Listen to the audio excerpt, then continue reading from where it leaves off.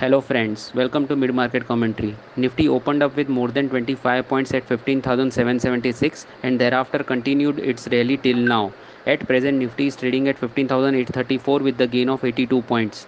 Advanced decline ratio is positive with 2:1 ratio in National Stock Exchange. Cues from the Asian markets are positive today. IT and metal sectors are continuing with their outperformance today as well. Stocks like Tata Elxsi, Cummins India, Happiest Mind, Kotak Bank are and Infosys are some of the gainers today.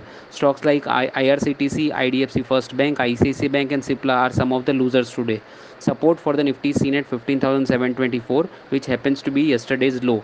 Resistance for the Nifty is seen in the range of 15,850 to 15,900. Decisive move above 15,900 would bring back the momentum for bulls. Traders are advised to trade conservatively unless the range of 15,700 to 15,900 is violated on the either side. Thank you everyone.